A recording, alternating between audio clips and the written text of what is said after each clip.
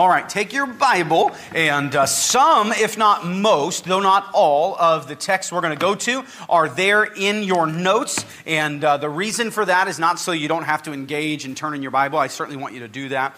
But because we're going to cover such a large volume of Scripture, it is normally my tendency to tell you where to go and then not give you enough time to get there. So you can blame me for that. I'm sorry. I'm well aware of that.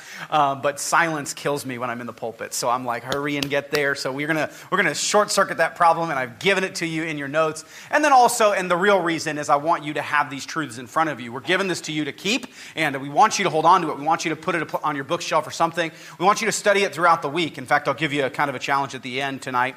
But all the verses are there for the most part. We'll go to some that aren't, some different additions that have made to the notes tonight that we'll look at. Tonight, as I mentioned, we're going over the doctrines of the gospel. Doctrines, if you can think about it like this, by way of just introduction and illustration, doctrines are like the alphabet that spell out the gospel. When you read a word, you're reading a bunch of letters that make up a word. And when you're thinking about the gospel, what you might not realize, and I assume that you do, but I really want you to kind of think about it, what you're looking at when you think about the gospel, the death, burial, and resurrection of Jesus Christ, how someone passes from death to life, you're looking at a collection of non-negotiable essential doctrines that teach us how to be saved.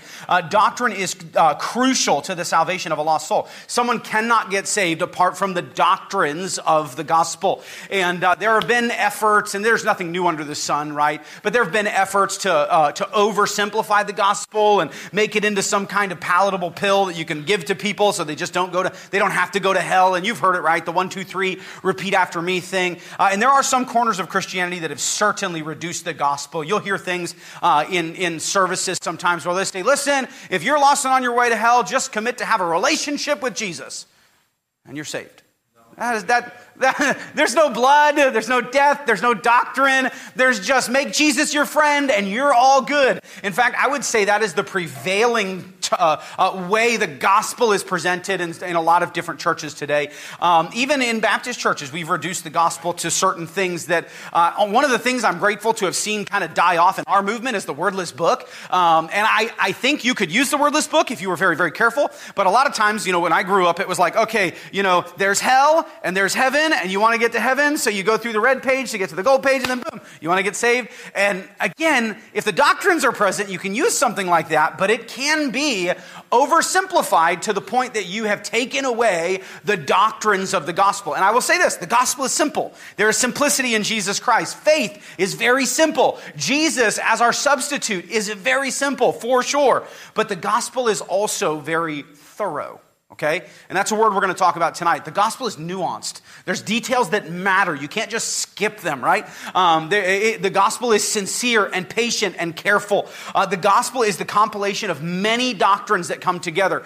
Remember the illustration we used when we were talking about the theological triage, how to parse out, and we said that theology is like a house of cards, right? And a lot of times that's used kind of as a pejorative term. A house of cards is something that just can't stand and it falls. But I want you to think about the gospel as a bit of a house of cards. There are doctrines that if taken out, the whole thing comes tossing down. And there's so many doctrines. In fact, there's so many doctrines, we won't cover all of them tonight. And that's not because they're not essential. The vicarious substitution of Jesus is essential. The virgin birth is essential for salvation. And so there's a lot of essential doctrines that we won't necessarily go into that kind of bolster or the foundation of the gospel, right? If Jesus isn't 100% man and 100% God, or fully God and fully man, he can't save us. But that's maybe not something that you're going to go over in detail. You're not going to discuss the hypostatic union when sharing the gospel with a coworker. Now, you might, and you can. There's nothing wrong with it. There's nothing wrong with being too thorough. So ignoring the doctrines of the gospel is kind of like trying to build a house without nails or screws.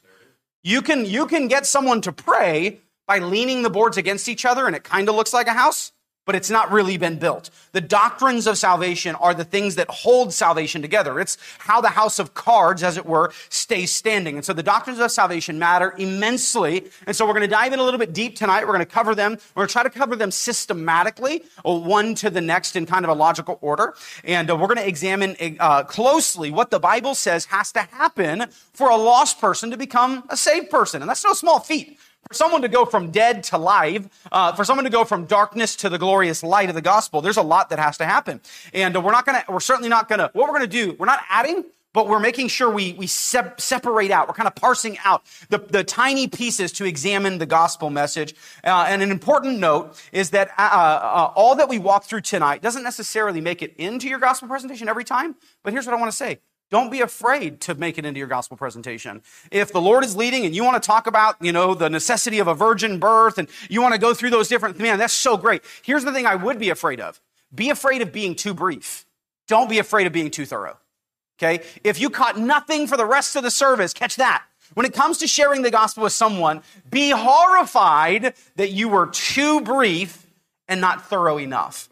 Because if someone is listening and the Holy Spirit of God is drawing someone to salvation, they're going to sit, they're going to listen, you're going to have their heart and their time. The problem becomes, well, when I got to sell the vacuum and get it in the door, I got to make sure that, okay, right here, okay, let's pray. Were they genuinely converted? You were so quick to go through, but you weren't thorough. And we want to be, again, if you're going to default to one side or the other, don't be transactional. Be thorough. If you were, imagine, and this is a less important decision, though it's very important, if as a father, the day will come, Lord willing, if he tarries his coming, that I'm going to meet the man that's going to marry my daughter. And I'm going to sit across from that young man. And one thing I will be is thorough and scary, but thorough. I'm not going to just be like, okay, so what's your, okay, yeah, marry my daughter. Now, my daughter getting married is a hugely important thing, but someone getting saved is far more important. Right? And we would never rush through that meeting to get to the end of it. We would be thorough. We want to know background. Give me your social. Give me all. Don't do that in soul winning, okay? But the idea is to be non-transactional, not a vacuum salesman, but someone who shares the gospel with great thoroughness. So it's important. Forgive me. It is the impartation of saving truth that someone can understand, believe, and receive. So don't be scared about doing it per se. But do be fervent about being thorough. We need to learn what the Bible teaches about the way of salvation. There's certainly a lot of myths out there. There's certainly a lot of false gospels, misrepresentations. There's a lot of perversion of the gospel message today. There are many subtle iterations or representations of the gospel. And many of them, and this becomes a little problematic, many of them are brought on by really nice people, really sincere people, who genuinely believe what they believe. They're nice people. They're passionate about what they believe, but they have perverted the gospel and are not saved. I'm thinking of so many different illustrations, right? You can go to this religion and that false cult, and these people deny that Jesus is even God. And they're so sincere and they're so kind, and some of them will even come to your door and they'll present what they think is the gospel, but it's not the gospel. And you and I need to know what the true gospel is. And the only way we can know that is to go to the scripture, right? And 2 Timothy 3:16 in your notes or in your Bible tells us that the scripture was given, right, by inspiration of God, and it's profitable. What is it used for? For doctrine, for reproof, for correction, for instruction in righteousness. Now, there in your notes, I think your first blank before we pray is that the word doctrine means what is taught and what should be believed. That's what doctrine is. Now, I don't have time to go into this kind of tangent, but it's a similar word to orthodoxy. What should be believed is the word orthodoxy. Doctrine and orthodoxy are very similar. Well, the problem then becomes, or the issue then becomes, well, who gets to determine what should be taught and what should be believed? Is it the pastor? Is it the Baptists? Is it the Catholics? No, it's the Bible. Because God just told us all scripture is given by inspiration of God for doctrine. Doctrine, what should be taught and what should be believed. And so tonight, we're going to chase down real carefully, I'm going to try to be patient and slow because I want to make sure that we can kind of lay hold on these truths. Because if we're ever going to teach someone, whether that be at a door and a perfect stranger, or that be our mother who we've been praying for years and God opens up an opportunity, we want to know what is it we have to teach them for them to pass from death to life. Because there's no greater thing you could ever know, because there's no greater thing you could ever share. It's the Great Commission, right? So let's pray and we'll start learning some doctrines here tonight. Lord, bless us, guide us, be with us, Lord. May you be glorified in all that we do. And Father, remove any distractions, remove any irritants in our heart, remove any expectations for what we're doing afterwards. Lord, let us just be here and be in this moment and learn these incredibly important doctrines that can bring and have brought us from darkness to light, and can bring those we love and those we've never met from darkness to light as well. Let us be good students this week, especially, Lord, not just tonight, but let us reread these things this week and try to bury them in our heart, we pray in Christ's name. Amen. All right, so doctrine number one, there in your notes, you have the lost condition of humanity. It's got to start there. There's no other starting point. Obviously, you could start at God's creation and God creating man perfect, but that you would tell that story only to get to the fact that Adam and Eve stole autonomy from God, fell into sin, and brought death with it. Romans chapter 3, verse 23 tells us that all have sinned and come short of the glory of God.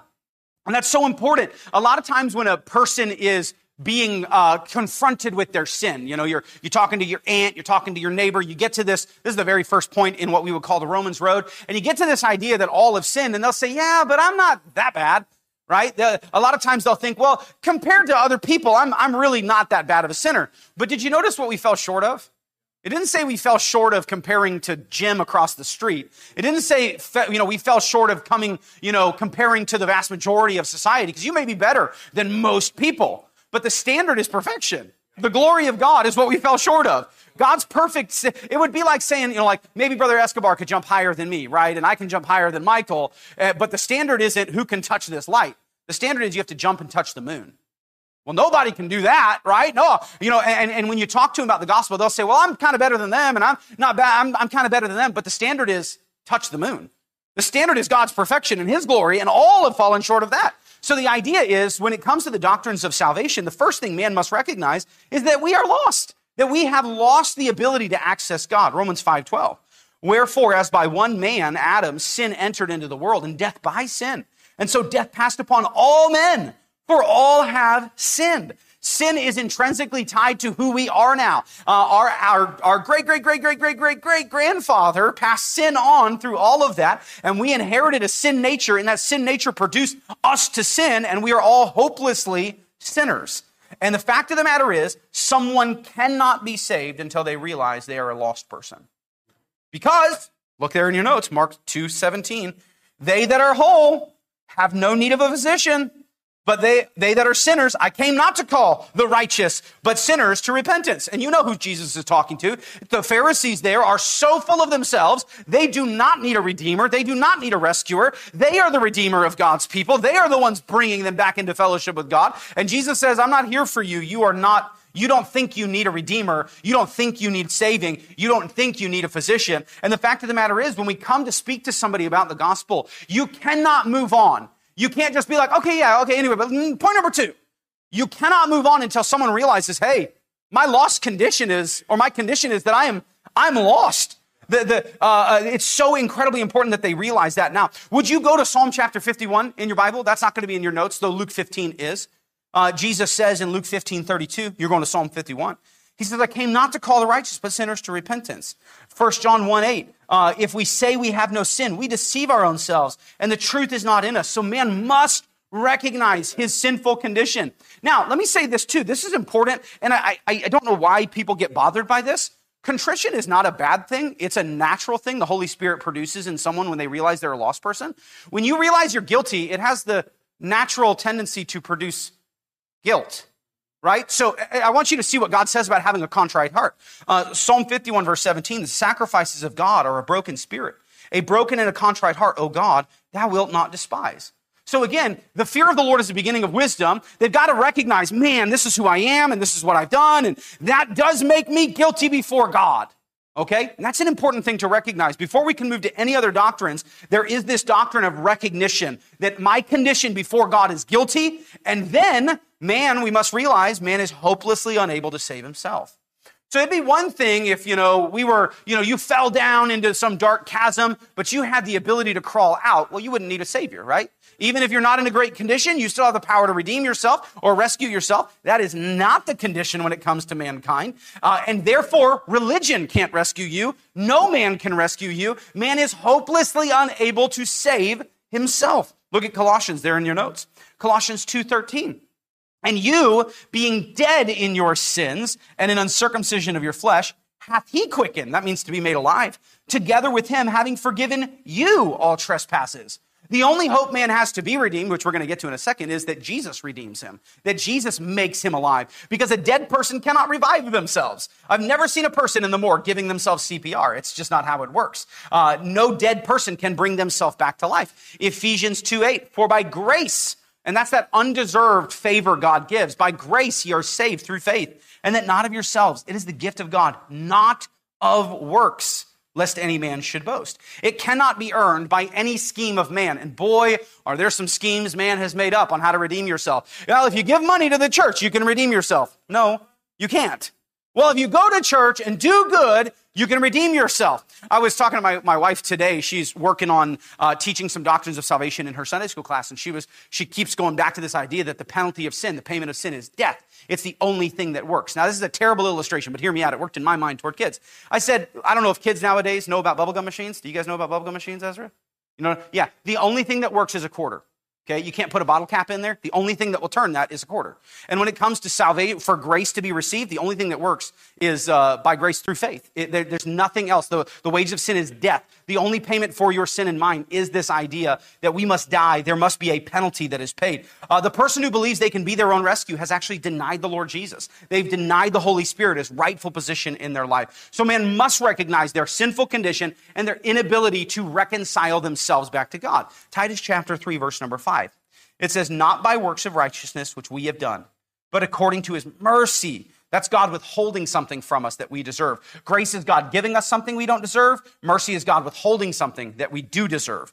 But according to his mercy, he saved us, and by the washing of regeneration and the renewing of the Holy Ghost. So it's not by works of righteousness. Man is hopelessly unable to save himself. Isaiah 64:6 there in your notes. It says, but we are all as an unclean thing, and all our righteousness are as filthy rags, and we all do fade as a leaf, and our iniquities, like the wind, have taken us away. So this is our side of the gospel fence, if you will. We're going to jump to the other side of the gospel fence in a second. But on our side, and it's a mess, right? We are marred by sin. We are hopeless. We are dead. We are buried. We are incapable. There is no rescue on this side of the gospel, which is the beautiful part of the other side of the gospel. Now the gospel message and the doctrine of the gospel message switch scenes and switch subjects. First, it must recognize us. We have to realize that we were the ones who initiated the break in relationship. We were the ones who walked away from God. It wasn't like God created us and then, I don't really enjoy him anymore. Kind of like we get a new thing or a new toy or a new, kitchen appliance. We really like it and then we just stop using it, right? All of our juicers are in a cupboard that we don't use. That's not what God did to us. We chose to run. We chose to flee. We separated ourselves. Our iniquities have drawn us away from God. So this side of the fence, really, really bad. Now let's look on the other side of the fence. Let's look at the third necessary thing, or doctrine, the necessity of a capable Savior. The capable Savior. So if a dead person cannot save themselves, then a dead person certainly cannot save another dead person. So the idea is that hey, I'm a sinner. Casey, no middle name Trudell, is a sinner. And Casey, no middle name Trudell, cannot save Casey, no middle name Trudell. Therefore, Casey, no middle name Trudell, cannot save you. Because I can't save myself, I can't save you. So therefore, no priest, no pope, no religious leader, no Muslim bishop, or no Mormon bishop, no human being who is a son of Adam has the ability to redeem another son of Adam, because they themselves are lost and dead in trespasses and sin. So we need a capable Savior, someone who actually could do it. Okay, and that we find in Romans chapter 5. Nevertheless, death reigned from Adam to Moses, even over them that had not sinned after the similitude of Adam's transgression, who is the figure of him that was to come. So all men of Adam's race are under this curse of sin, even those who didn't do what Adam did. They didn't sin after the similitude of Adam. They sinned some other way, and they are guilty. So again, not a single son of Adam can break the curse. If you remember, when we were doing studies in Genesis, we watched this promise in the beginning of Genesis, whereby the son of a woman, the seed of a woman, would come and redeem mankind. And then what we watched is, for the next few generations, every woman hoped, this is the man-child. They thought Noah would be the one who would come and redeem mankind, but not a single one of Adam's sons could redeem us from sin. But we do have a second Adam and a capable Savior in Romans 5:15. Look at the very next verse. It says, but not as the offense, so also the free gift. For if through the offense of one, Adam, many be dead, much more the grace of God and the gift by grace, which is by one man, Jesus Christ, hath abounded unto many. I love what Hebrews, this is not in your notes, so either write it in your notes or go with me or do both. Hebrews chapter 7 is a powerful passage about this idea of Jesus being a capable Savior. Probably the best one in Scripture. And there I go with a superlative. But I do truly believe, if we're thinking about what Jesus being a capable Savior, Hebrews 7:25 is the verse we should go to. It says, wherefore he is able also to save them Not just save them, but I love what God says. Save them to the uttermost, to the end, to its fullness, to the furthest reaches of the universe. He is able to save them to the uttermost that come unto God by him, Jesus, seeing he ever liveth and maketh intercession for them.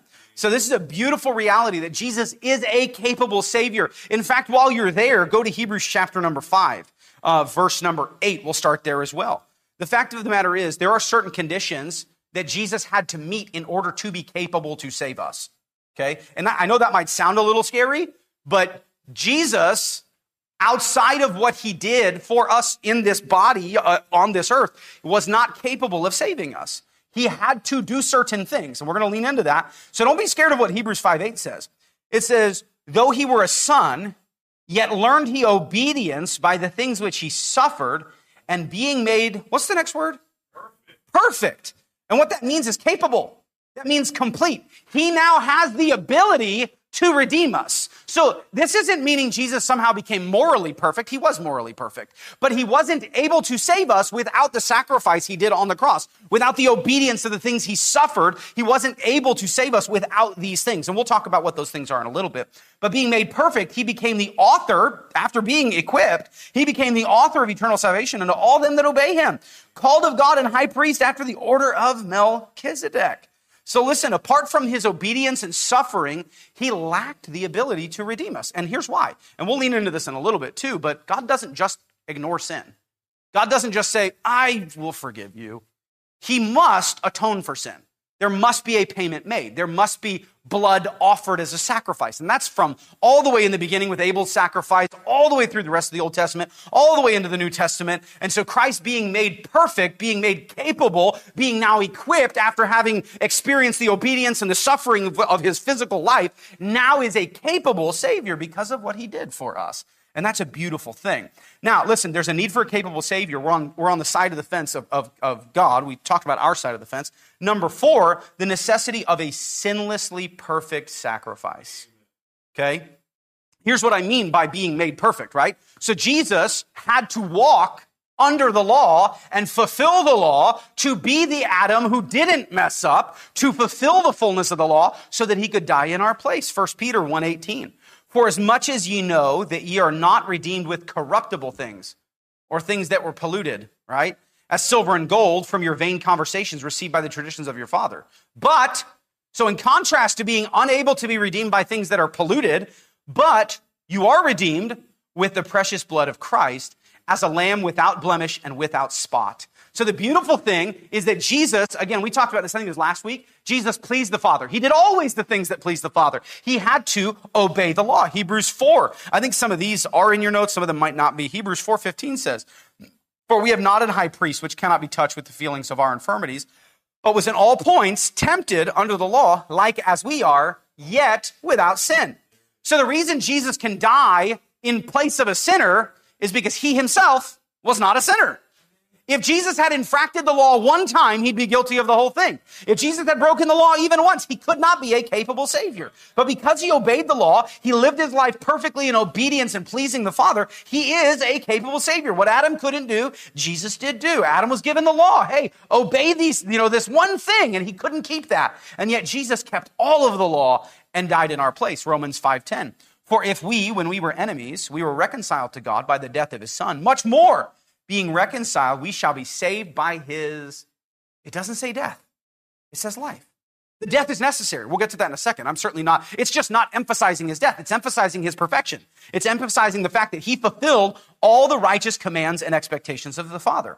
Now, unfortunately, there are some, I hope there are not many, but I shudder to even consider, but there are false preachers out there peddling lies that Jesus wasn't perfect, that he was sinful. I've heard a preacher say that Jesus had to repent of the sin of racism. That guy's not a preacher. That guy's a heretic. That guy is lost. That guy is not saved. Don't listen to that guy. The fact of the matter is, if Jesus is a sinner, then we're all dead in trespasses and sin. And we're waiting for another Adam to do it, because if the first one obviously didn't do it, if the second Adam didn't do it, then we are still on our way to hell. He died for his own sin and not for our sins. But that's obviously not true. So man needs a capable Savior. Man needs a spotless lamb and a sinless sacrifice. Let's get into some more nuanced along that. What had to be offered for our salvation? We talked about the fulfillment of the law. That's there in your notes. I'm going to give you some verses. I think they are there in your notes too. Matthew 5:17. Think not that I am come to destroy the law or the prophets, but I am not come to destroy, but to fulfill. We talked about that. The law had to be fulfilled. Galatians 4:4 and 5. But when the fullness of time was come, God sent his son, made of woman, made under the law, to redeem them that are under the law, that we might receive the adoption of sons. So that fulfillment of the law. Number two, in order, that sacrifice needed blood. That's in your notes. Blood. Hebrews 9:22. Almost all things are by the law purged with blood.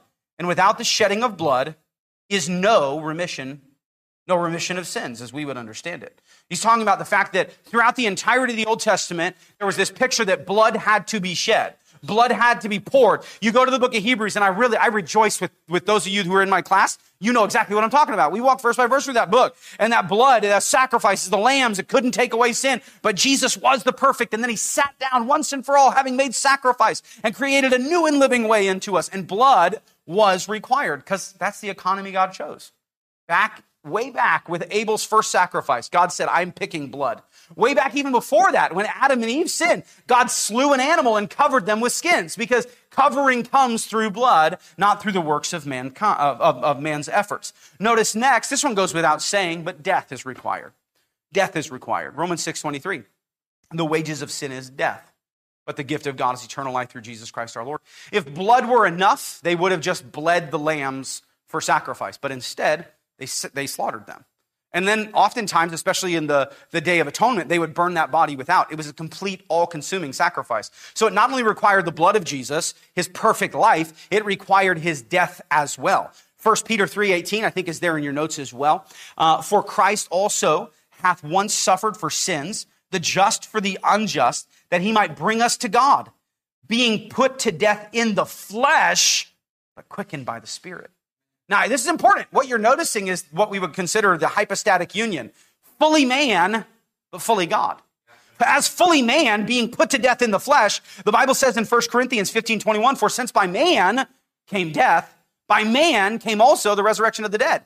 In order to redeem those who were under the law, he had to come under the law. In order to redeem mankind, he had to become man. But at the same time, only God can forgive sins. And Jesus, fully man and fully God, came under the law, gave his perfect life, sinless in every way, shed his blood, yielded up the ghost to his Father. That's what had to be offered. So man must, first off, recognize our sinful condition. Number two, man must realize they're hopeless to redeem themselves.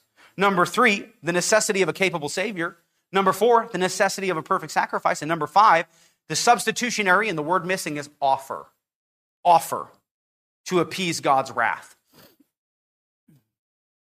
So we don't believe the Bible teaches irresistible grace.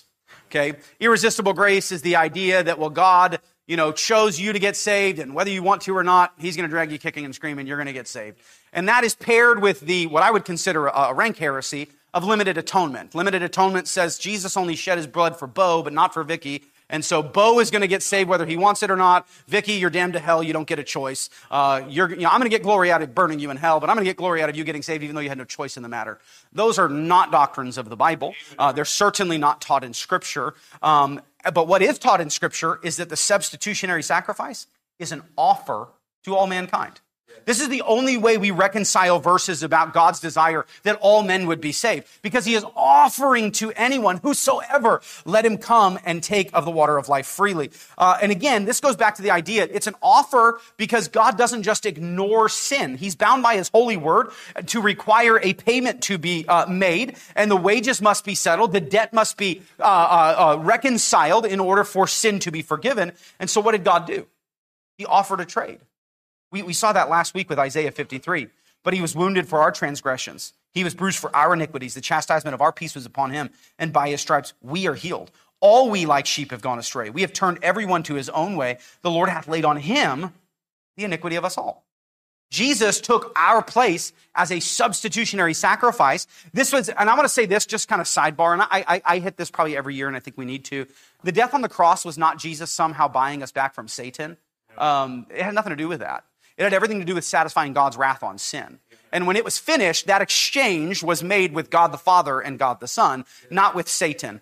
If you could think about it this way, there's certainly verses that talk about redeeming us back from death. And death in those passages is oftentimes personified as though it is this captivity, but he also personified, though it's not necessarily a person. He's redeeming us from our grave, from our punishment, from sin. But what he exchanged was the wrath of the Father on his sacrifice on himself. So Jesus was on that cross to satisfy the wrath of his Father.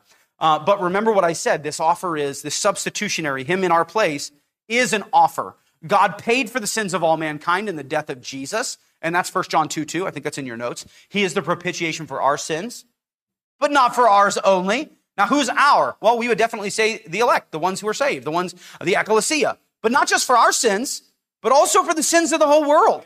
He paid, there's no limit to his atonement. He atoned for all of mankind's sin, and he makes an offer. He throws out the lifeline to all humanity, but man must be willing to be saved. 1 Timothy 2:3, for this is good and acceptable in the sight of God our Savior. What is good and what pleases our Father? What is good and acceptable? Who will have all men to be saved and to come unto the knowledge of truth. 2 Peter 3:9, God is not willing that any should perish. So what's happening? If the desire of God, if the will of God, if the plan of God is to save all mankind, why isn't all of mankind saved? Here's the collision that happens. The plan of God and the will of man oftentimes come into this collision where man wants something God doesn't want. God doesn't want a single person to go to hell, but in his sovereignty, he knows who will go to hell.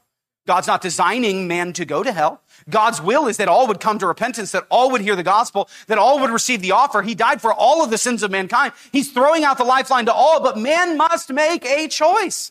God has given us the ability to love him. God has given us the ability to respond to the gospel, to respond to that light that has been illuminating our heart. You think about Paul, right? It's not easy for you to kick against the pricks. What are the pricks? That's the Holy Spirit saying, Paul, Saul, come to me. Saul, come to me. And I remember that before I was saved. I think most of us in the room could testify to that, hey, we were living in our sin, but the Spirit of God just kept doing something in us. And I believe God's doing something in our neighbors and the people that were going to knock on the doors in Arvin and Zambia. I'm praying that God's already doing something in their heart. Because if they respond to light, man, God will give them more light, more light, more light. And that's just how the gospel works. God allows man to choose for himself whether or not he will be saved. So number one, man must recognize his sinful condition. Number two, man is hopeless to redeem himself. Number three, there must be a capable Savior. There must be a perfect sacrifice. Number four. Number five, there's a substitutionary offer of God for man to be saved. Now we get to number six, and this one we're going to get a little nuanced in, which is good. What is the method of salvation? So we started off on our side of the fence. Hey, we're sinners. We're incapable of redeeming ourselves. We're on our way to receive a wrathful, righteous punishment in hell. We jumped to the other side of the fence, God's side of the equation, and we saw that he's capable and that he is perfect and obeyed in every way. He made a sacrifice and offers this substitutionary payment on our behalf. Now we jump back on our side of the fence.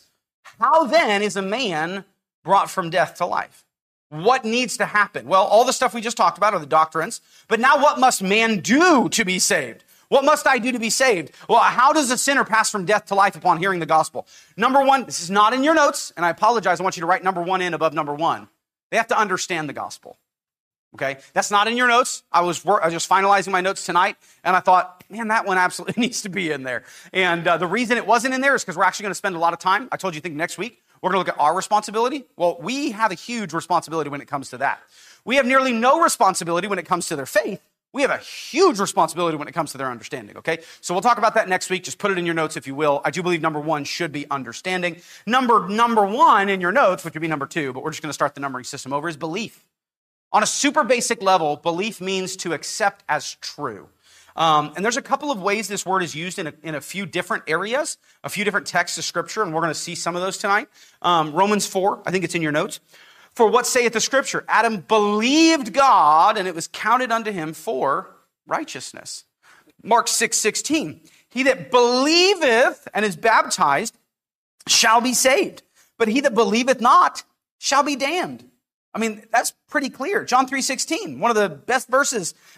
For God so loved the world that he gave his only begotten Son, that whosoever believeth in him should not perish, but have everlasting life. John 3:36, he that believeth on the Son hath everlasting life, and he that believeth not on the Son shall not see life, but the wrath of God abideth on him. So this huge delineating reality is not works, it's belief.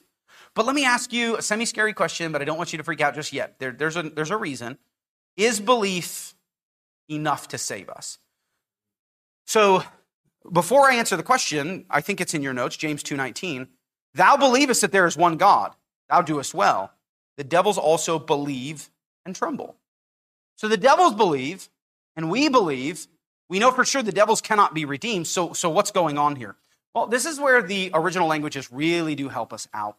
In fact, the word in James is a different word used than the previous words that we already saw. They're similar root words. They're in the same family. But in James chapter number 2, in verse 19, when it says the devils believe and tremble, here's what the word believe means. It means to accept as true. So does Satan himself accept that Jesus is the Son of God? Sure, certainly. He knows that better than you know that. All right? We've never seen Jesus, and we believe he knows that better than you. He accepts that as fact. Does he accept that the sovereign God of the universe has the righteous ability to judge all mankind and all of living creation? Yes, the living and the dead. He believes that. He accepts that as true. While the words in 3 John, or John 3, Mark 16, and Romans are different, a different form of belief. Let me read for you exactly what the dictionary said. It means to believe to the extent of complete trust and reliance. To believe in, to have confidence in, to have faith in, to trust, faith, or trust is what this dictionary says. So, number one, that brings us to a more parsed out view of what belief is. So, number one, belief is necessary, but then accepting the offer of grace through faith. This is where belief becomes action. So, again, it's a tired illustration. Maybe you probably heard it, maybe you haven't, but the chair, right? The chair, I believe that chair will hold me. I have very little belief or very little doubt that it will. I believe it will. But faith is when I actually accept its credibility and sit in it, okay? So Satan says, yeah, Jesus is God, but there's no faith involved.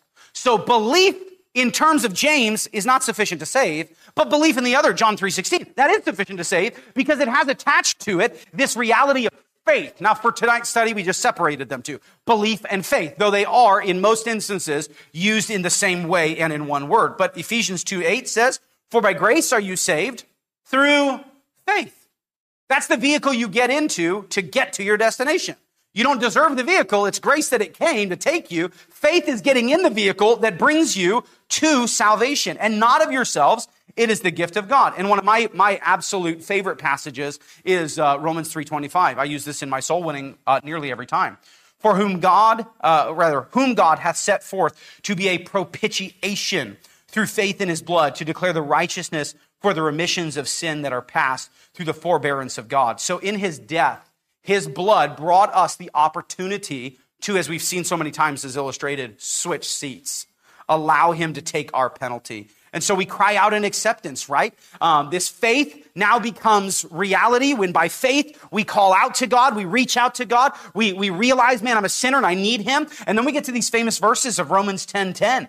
For with the heart man believeth unto righteousness, right? With the mouth confession is made known unto salvation, and whosoever shall call upon the name of the Lord shall be saved. Now, before we go too far into that, there's some confusion that exists, and rightfully so, and what is the prayer about? And what's confessing with your mouth look like? And do they have to pray out loud? Do they pray with their mouths? Do they have to pray at all? And we'll get into that in a couple of weeks from now. We'll lean into the sinner's prayer. We'll spend a whole time on that. But I believe, and I think the scripture teaches clearly, that salvation happens when a sinner turns their heart toward God and begins their cry of salvation. I think the words naturally flow out of a heart that says, Lord, this is who I am. This is what I need you to save me. And that can be summed up in the third word, repentance. Okay? This is where a believer turns toward God and says, please save me. That is where salvation happens. Now, faith and repentance are two sides to the exact same coin. And I'll illustrate that a little bit more. But I believe a person is saved at the moment of repentance. It's an important word. It's a biblical word. I know it makes some people squirm, and that's okay. You'll find it in the Bible. You'll find it as the sum total of John the Baptist's entire ministry message. You'll find it as many cases Jesus himself teaching it. So let me give you a few examples, and then I'll talk about what it is and what it isn't. But Luke chapter 5, verse 32 says this.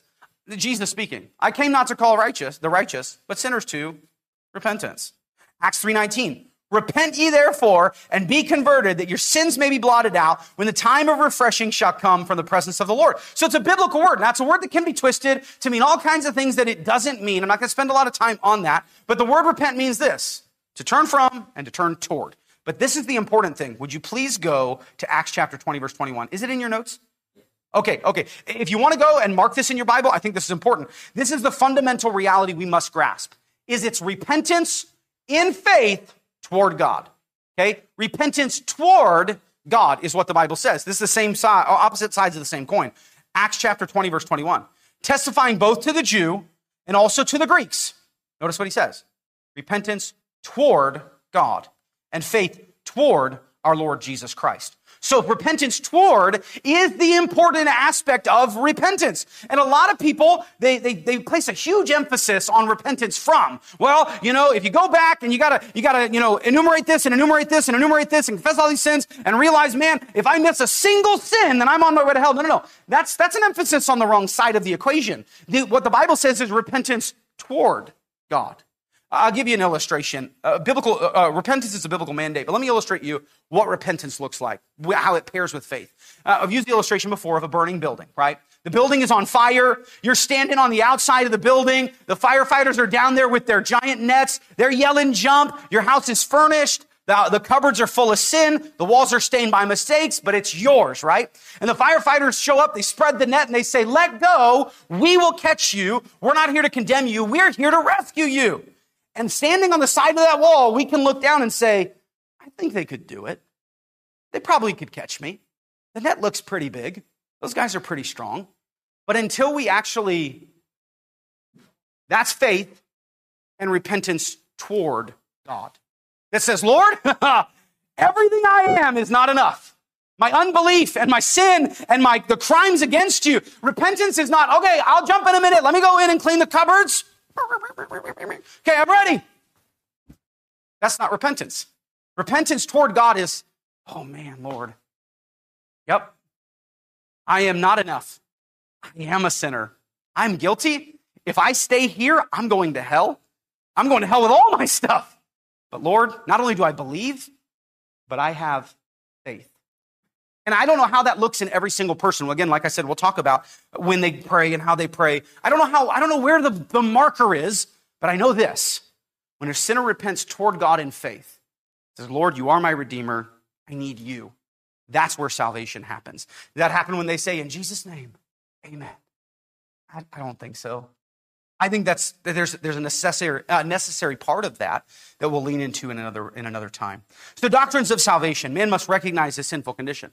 Man is hopeless to redeem himself. Number 3, there must be a capable and sinless Savior. There must be a perfect Savior, number 4. There must be a substitutionary offer that is accepted. The method of salvation is understanding, belief, acceptance, and repentance. Let me give you, just as we go, 2 everyday applications. So this is about everyday evangelism. Number 1, here's my challenge to you. Love lost people enough to learn these truths. Okay? You cannot teach what you do not know, right? This is why we're starting here tonight. We could start on tactics, and we're really not going to even give you any tactics. We're not going to give you any hacks on how to draw the net and set the hook and get them in the boat. We're not going to do any of that. We're going to trust that the Holy Spirit's going to do his job while we just do our job. I'm going to teach you what your job is.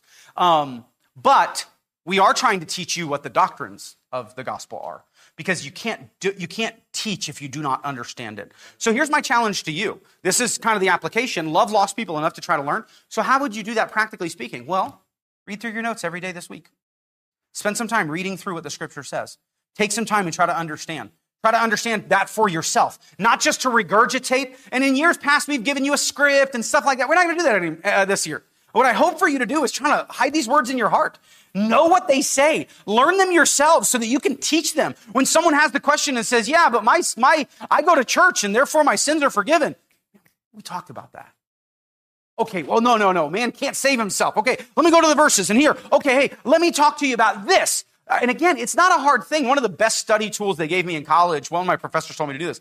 He said, you don't need to spend 10 hours a day studying and cramming for a test. He said, just every day, read through your notes. Just every day, read through your notes. Read through your notes. Don't like try to hardcore memorize them, maybe. Just read through them. And after 25 days, you'll have a pretty good understanding of what you're reading. So it can be done. There is no excuse for ignorance, especially when it comes to the gospel. And the fact of the matter is, if you're saved, you understood the gospel at one point. Maybe not well enough to teach it, but you can now and should now. And what we've given you is hopefully a tool to be able to go back and study. Number one, everyday application, love the lost around you enough to learn them. Number two, love the lost enough to share them. Okay? You have the ability within you not to save a single person. Brother Escobar, I've never saved a single person. I've not, but I've been allowed to be used to bring truth and light to someone's life whereby they could be saved, right? And what a privilege to do that. You have this amazing light inside of you, and you are that city set on a hill. You are that light that shouldn't be put under a bushel. And if we would love the lost enough, that perfect love casts out fear, that we would look for someone to help, someone to rescue. And again, we're not rescuing them. We're just saying, hey, Jesus is ready for you. Jump. Jesus is capable. He's sinless. He paid for your sin. You're going to die up there. Just jump. Trust him. Don't just believe that he is, because there's a lot of, you talk to nearly every Protestant or even Catholic believer, they all believe Jesus can save them, but they also need the Pope and they also need their good works. They also need this. No, let go of it all and fall into his grace, right? So love the lost people enough to bring them the gospel. And here's your homework. Every week you're going to get homework. I know some of you don't want homework, but here, I actually think if you buy into this, I think it'd be a great thing for you. We talked about it with the staff and thought, what could we do? Could we have them write out the verses? What we're going to do for you this week, and what I'm going to try to do with my family, and it's a great opportunity, men, for you to lead your home, so buy in on this. Your homework for this week is to write out your salvation testimony, okay? And share it with your family. Every mom, every dad, every kid. Begin to type it out or write it out. And then at some point later in the week, sit down with the family and say, okay, hey, you know what? I'm going first. I want to share with you my salvation testimony. And maybe you don't have to write it out. Maybe you know it well enough you could share it. I think it'd be a blessing to have it written out. Your kids could hold on to that. And maybe someday at your funeral, God forbid, but we're all going to die someday, they could read that salvation testimony. And I think it'd be a huge exercise and a great kind of community building for your family. So that's your homework for this week. We got other homework coming up in the weeks ahead, but this week's homework is write out your salvation testimony and share it with your family. And maybe pick a different person each night. For those of you that have like 36 people in your family, maybe 4 each night, that would work. We've got 6, so we just start tomorrow. We'll be done on Saturday. So let's go ahead and pray.